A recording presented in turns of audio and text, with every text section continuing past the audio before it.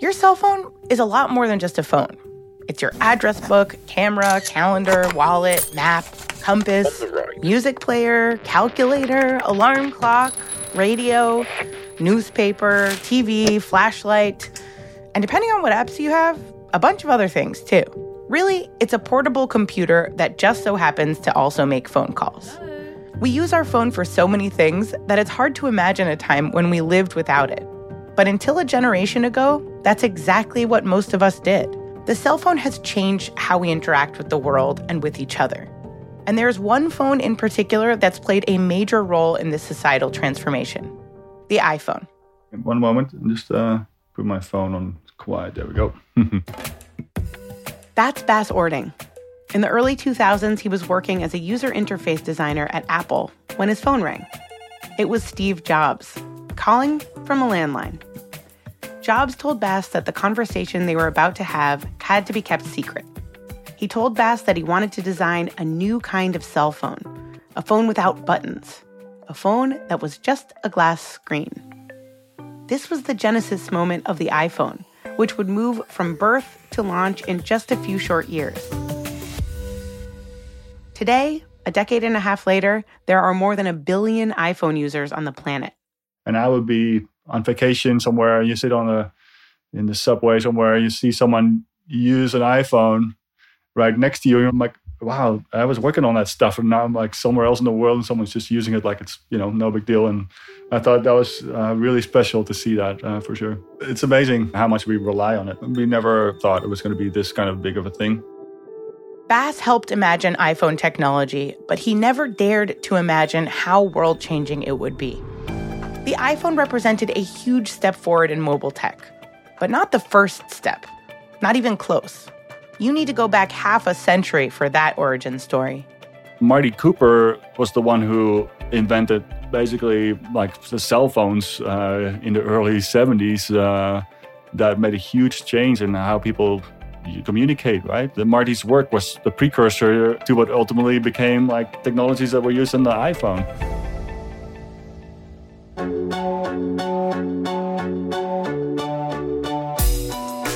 I'm Julia Furlan, and this is Ahead of Its Time, an original podcast from Setapp, a show about the tech underdogs no one realized would shape the future. Setapp's versatile app subscription service empowers you to step into a new era of productivity. And what I'm showing you now is an exact replica of the very first cell phone. The phone itself, not counting the antenna sticking out of the top, is about 11 inches high, 2 inches wide, and this phone weighs almost 2.5 pounds. This is Marty Cooper, the guy who introduced the world to the cell phone. And what was revolutionary then can easily be seen as primitive by today's standards. It can only talk for 25 minutes before the battery runs out. Of course, that's not a problem, because you couldn't hold this thing up for more than 25 minutes. It's so heavy. And that's all this phone could do, is make phone calls. No texting, no video, no camera. So that was it.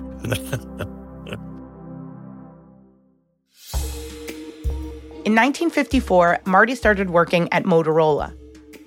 At the time, they were mainly in the business of making radios and TVs. Then, in the 60s, Chicago's police department approached Motorola with a unique problem. Officers talked to each other using two-way radios attached to the dash of their squad cars. This meant that they had to be in their vehicle to effectively communicate with each other. But the department believed that for officers to do their job properly, they needed to be on the street, interacting with the community. So Marty devised a portable radio for the Chicago PD, one that they could wear on their person. This allowed them to spend more time on the street while remaining in contact with other officers. Marty was proud of this new technology, but officers were a little less than impressed. On my way to work, I got pulled over by a police officer. I was going too fast, and I thought, I know how to get out of this. I'm going to give this guy my sales pitch. And I told him, that we've got this radio you're going to be able to carry with you all the time and be in connection. He says, yeah, just look at me. I got my baton, I got my handcuffs, I got all this stuff on my belt. That's just what I need is another thing. You're getting a ticket, bud. And I did. But the value of this new device soon made itself painfully clear. At the beginning, the police officers, they hated it until the very first police officer interrupted a burglary. He got shot in the leg, and while he was lying on the ground, he called for help on his two-way radio, and we never got another complaint about carrying too many things on your belt. And that's when we created what really was the precursor, the beginning of cellular telephony. It's somewhat ironic that the precursor to cell phone technology was devised by a company that, at the time, wasn't even in the telecommunications industry. In fact, until 1984, there was only one telephone company in the U.S., the telephone company, Ma Bell. Because of the vast networked nature of phone technology, Bell was given a monopoly through most of the 20th century. But by the early 70s, both Motorola and Bell started developing cellular phone technology. And as Marty points out, there was one huge difference between their philosophies. Let me take you back to 1969 when the Bell system said, we know how to do cellular phones, and our vision is that it'll be a car phone, and not many people are going to want car phones. They admitted that. They said the market is not big enough to have more than one company providing this service. And of course, we disagreed with that. We thought that everybody was going to want a cell phone. To us, the cell phone was freedom. It was the freedom to be anywhere, not stuck in your car, not wired to the wall. So we had a real difference in perception. And that started a battle. The Federal Communications Commission, the FCC, deliberated over who would be allowed to provide cell phone service. They could vote to keep Bell's monopoly intact, or they could vote to dismantle the monopoly and open the telecom industry to competition. It was a tense time for Marty and Motorola. We were really afraid that the FCC would make the wrong decision. And that's when I decided, the only way we're going to persuade them that this is the way to go, to actually show them, actually have somebody hold this thing in their hand and talk. And that's when I decided we're going to build one. Everybody said it was impossible, and I said, no, it's not impossible. Marty started pitching his idea to folks at Motorola and assembled a team of 20 engineers to work on a cell phone prototype. Over 3 painstaking months, impossible slowly morphed into possible. Everything was hard. We have to be able to talk and listen at the same time. Doesn't sound like much, but the device that made that work at a car telephone was twice as big as this whole cell phone is today. And we had to squeeze that into one corner of the phone. And we had to make a brand new antenna. We had to operate on hundreds of radio channels at the same time. And we've got the most advanced technology we could find everywhere. And these guys actually built a phone. It was just miraculous. They called it the Dynatac, which stood for Dynamic Adaptive Total Area Coverage. Because of its size, it earned the nicknames the Shoe Phone and the Brick. Okay, so this brings us to April 3rd, 1973. The night before Marty is set to demonstrate his cell phone for the first time on live TV, his team was up until 2 a.m. working out of the New York Hilton, putting the finishing touches on their prototype. Then, the morning of the broadcast, Marty gets some unfortunate news from a team member. She says, we just got bumped from the morning TV show. Sorry, Marty. And the only thing I could find to substitute was this little radio station. They have agreed to do an interview. And I said, fine, if we're going to do an interview, we're going to do it on the streets, moving so that we could show people what the freedom of being anywhere. And that's how that first call got set up. Almost like everything was an accident, but it wasn't. We had a vision. Bumped from his TV booking, Marty decided the world's first cell phone call would happen on the sidewalk, not far from his hotel. People ask, did I feel the historic impact of that moment? And my answer is, all I felt was, boy, I hope this thing works. And who was the first to receive a call from Marty's cell phone? That choice was a case of good old-fashioned trolling. So here I am walking down the street with this reporter. And amazingly enough, I was so worried about all the other things about the phone working, I hadn't thought about who to call. And I looked up the number of my adversary in the Bell system, the guy that was running the car telephone program. Dr. Joel Engel, and I dialed his number on the Dynatac phone, and amazingly, he answered, not his secretary. And I said, "Hi, Joel. It's Marty Cooper." He says, "Hi, Marty." I said, "Joel, I'm calling you from a cell phone." He says, "Really?" I said, "Yes, but this is a real cell phone. It's a personal, handheld, portable cell phone." I wasn't averse to rubbing it in. Silence on the other end of the line. I suspect he was gritting his teeth. Today, it's easy to look back and recognize this as a defining moment for modern technology. But in those early days, few saw the potential of the cell phone. Marty's pitch was met with a steady cry of no from prospective business partners, including one prospect in England. There were just a lot of naysayers. People just did not accept the fact that this was going to be important. And this fellow says, "You don't understand. You Americans somehow use more modern technology. But we've done a study in London, and we think that the maximum number of people that will want to have a cell phone in London is 12,000. Even his arch rival underestimated the new technology. The Bell system, they did a study and they said that the most number of cellular phones that will exist in the world is a little over 1 million. But little by little, people start finding out how important it was to be connected all the time. Bell continued to doubt the potential of cell phones, but Motorola was all in. By the early 80s, they invested tens of millions of dollars developing and promoting cell phone technology. And that was before they sold a single phone. Finally, in 1982, in a historic decision, the FCC decided to break up Bell's monopoly, opening the telecom industry to competition. When the first cell phones hit the market in 1983, consumers were tentative. And with good reason. The phone cost $4,000, they were big, and they didn't work that well. The phrase dropped calls quickly entered the popular lexicon. But for Marty, it was the personal nature of a cell phone and its potential to make us more productive that was the basis for his confidence in the technology. It doesn't sound very different, but when you made a phone call on a wired phone, you were calling a place. When you make a phone call on your cell phone and you're calling another cell phone, you're calling a person.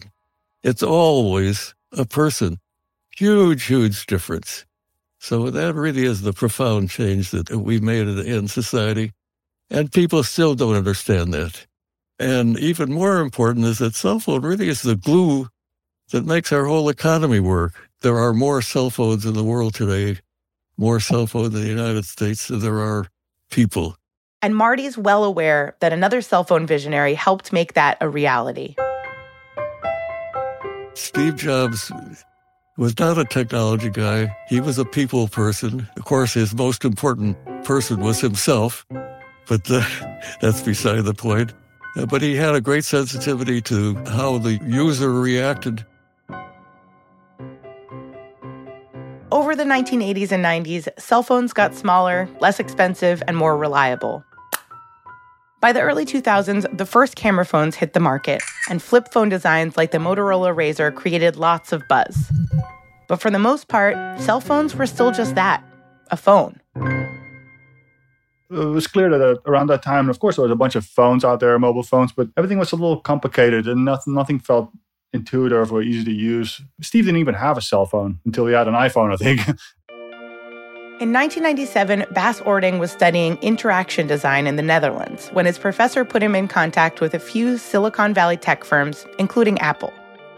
Impressed with his portfolio, Apple invited Bas to their California campus for a day of one-on-one interviews. At the end of a long series of meetings, Bas was told he needed to talk to one more person. He said, actually, Steve Jobs also wants to see your work. What? Really? I did really not expect that. So I had to go upstairs to the 4th floor in the main building there. And it was like the boardroom where they had like an iMac set up in the corner for presentations, and that hadn't been released at that point yet. So I was super excited to see a real iMac for the first time. Yeah, and so I brought my CD-ROM with my work on it, and I could show it on the iMac. Then in walked Steve Jobs. For Bas, this was not an ordinary day. The meeting was pretty interesting because He was very direct about stuff because I had a whole bunch of interactive prototypes, demos to show to him. And so at some point I showed him this demo, which I called the little fisheye magnification demo, where you can basically roll your cursor over a strip of like tiny little images, little thumbnails of photos, and it would like magnify, which ultimately became functional on the Mac. So I think that's definitely the demo where he probably thought, oh, this is a solution to some of the problems we're trying to solve. And then we talked some more, and then Kenny said, hey, boss, I want you to come work for Apple. The late 90s were the beginning of one of Apple's most dynamic eras. With Bass helping to design user interfaces, Apple introduced the iMac, the PowerBook G4, and the iPod. Then, just a few years into the new millennia, Bass got a curious assignment. Steve, he wanted to have a sheet of glass that he can read his email on, and then we had to go figure out how to make that work somehow. But at that point, nothing like that really existed yet. Bass and his team got to work on a prototype. They found a company that made a black touchpad which could sense finger movement. Picture an iPad without a screen. Then they connected the touchpad to a computer and projected whatever image was displayed on the computer onto the pad. This acted as a guide for the fingers. Then, if you touched the pad in a specific place, it caused the computer to react. It was really cool to experience this, where you could basically touch the light and the lightest touch would be recognized. At some point, we made a demo where you can zoom in and on an image, like a picture of a flower, that you can just make it larger and smaller, or rotate it as well, and all that stuff. And those are things that are usually on a computer are not so easy to do because you have to select all the different tools. And now just with two fingers, you could do moving and scaling and rotation all at the same time. So it was really exploring, like, what can you even do with your fingers? But all we had was, like, at that point, a tablet-sized touchscreen. The project continued with Apple's legendary secrecy. Bass worked in a secret lab with no windows and was one of the very few people who could access the room. No one on the team knew exactly what Jobs had in mind for the technology. But the overall product was kind of unclear what it was. But then at some point I got a phone call, and it was Steve, and he says, like, hey, listen, we're going to do a phone. And it's going to be all just the screen, and we're going to use the multi-touch stuff, and there's not going to be any buttons on it. So I was like, oh, wow, that sounds really cool. That's a very interesting idea to do that. So that was sort of the very beginning of that project. Now that Bass and his team knew what they were working on, they could really dig in. There was an endless parade of long days and working weekends building new features for the phone. On Mondays, they'd present their demos to Jobs, hoping they'd hit the mark. Bass learned pretty quickly that it was difficult to predict how he'd react to their ideas. I had this idea where if there's already music playing and you're in a list of songs, if you tap on one, that it wouldn't necessarily interrupt the current playing music right away, that it would basically ask you a step in between, like, do you want to play this now, or you want to play it after this song, or something like that, like a jukebox or whatever. I thought, oh, this is a great new addition to it, a feature to make it a little bit better. Of course, I spent a bunch of time making the little demo, little animations, all that stuff, but that was not well received. But he got pretty upset about it because he's like, it's just not simple enough. And he would definitely yell at people if things were too complicated or didn't look good. As the announcement deadline neared, there were bugs to be fixed, designs to improve, and Jobs' notes to deal with. There were issues with the phone's battery life, software would crash, and often calls wouldn't come through. Bass and his team found it especially difficult to build a touchscreen keyboard that would accurately type messages. But then Steve, he sounded very confident that something could come out of this. Of course, I thought deep down, like, oh my God, I don't know, this is going to be quite the challenge. Sleep-deprived and their nerves raw, Bass and his team spent their remaining time and energy on those final touches. Then, the day came on January 9th, 2007, to reveal the iPhone to the world. As Bass watched an excited crowd of tech enthusiasts stream into San Francisco's Moscone Center, his team anxiously waited for the event to start, hoping nothing had been overlooked. So, yeah, on a day like that, the keynote speech, it's like a lot of the engineers that worked on the iPhone. Some of them were in the audience, some of them were backstage, but they were like very nervous that anything that they worked on somehow crashed or whatever right in the middle of Steve's demo to this big presentation. The The auditorium lights dimmed, and Jobs took the stage in his signature black turtleneck, jeans, and sneakers. He began by admitting he'd been looking forward to this day for 2 years and recapped the legacy of Apple's products dating back to the 80s. Then, he set up the big announcement. Apple was unveiling 3 new products. An internet device, a music player, and a phone. And then he repeated it, I think, like 3 times or so. And then he said, like, you get it? And then it turned out to be it's just one product. So everything is all in one on the iPhone. That was quite a surprise for people. It's so cool to see Steve Jobs present that stuff like in person there, and like it's very special. He was such a master at doing those kind of presentations. There's a palpable growing excitement in the room as Jobs outlines feature after feature. No buttons, just a screen. And you don't need a stylus, you use your finger. Jobs would even demonstrate one of Bass's own innovations, the iPhone's famous rubber band scrolling feature. The launch and the iPhone were a hit. But for Bass, the day held one particularly special moment. There was like all these journalists and people like talking with him there, and he was on the stage. But then I was kind of waiting around, like I thought maybe there's a moment I can just say, hey, congrats or something, you know. But it was very busy. But then I guess he noticed me, so he walked away from all the journalists and he came over and he's like, hey, congrats. And he's like, I still remember the first time you showed the scrolling demo. It was a short little moment, but definitely special. 6 months later, in a scene repeated in cities worldwide, an eager crowd lined up outside the Apple store in San Francisco, hoping to get their hands on an iPhone.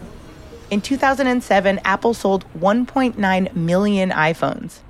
Since then, they've sold more than 2 billion worldwide. Its intuitive design has always been a major part of its success. But for that first iPhone, so was timing. The world had become internet literate and infatuated with cell phones. iPods were revolutionizing music. The iPhone infused the combined momentum of all 3 in a single device. But neither Steve Jobs nor Bass and his team could have imagined how users would take to its features, to the point where one of the less used functions in a phone is the phone itself. It's interesting how there are certain things that you just don't realize how it ends up being used, because that was a big thing that for iPhone, that you could access the internet and do web searches and Google searches and get your map data and all that stuff. Because if you weren't able to get that stuff, then it would have been way more limited, right? So if iPhone was like invented like 20 years earlier, it would have been a whole different thing probably, right? So it's sort of the right kind of timing in a way for this particular product. The iPhone and the smartphones that followed did more than change the telephone. They combined multiple technologies, effectively transforming the way people communicate. A success owing in no small part to the iPhone's brilliantly simple interface, an attribute not lost on cell phone pioneer Marty Cooper. That's what the contribution of the iPhone was. It had ways of making the phone intuitive, that you could work a phone without an instruction manual. People today don't even know what an instruction manual is. That really was the contribution of the iPhone. We're still on our way to what I think is an optimum phone, but the iPhone was a huge step forward from what had been done previously. Marty knew that the clunky device he invented 50 years ago was just the beginning of cell phone technology. But he's had a front row seat to the entire history of cell phones and smartphones, which has given him some insight into what might come next. I think the phone is going to end up being a part of you. All of those things will be integrated in one system on your body, and it will anticipate your needs. That's what the phone will be like. People tend to be conservative. They don't think about what the future can be like. It takes people who are dreamers that really do think about what the world could be like if you used the most modern technology. I hope that we make a contribution, we dreamers. I'm Julia Furlan, and this is Ahead of Its Time, an original podcast from SetApp. Working on your next big thing? SetApp's productivity toolkit will help you stay focused and get stuff done. Head over to setapp.com to see if SetApp can help you bring your ideas to life.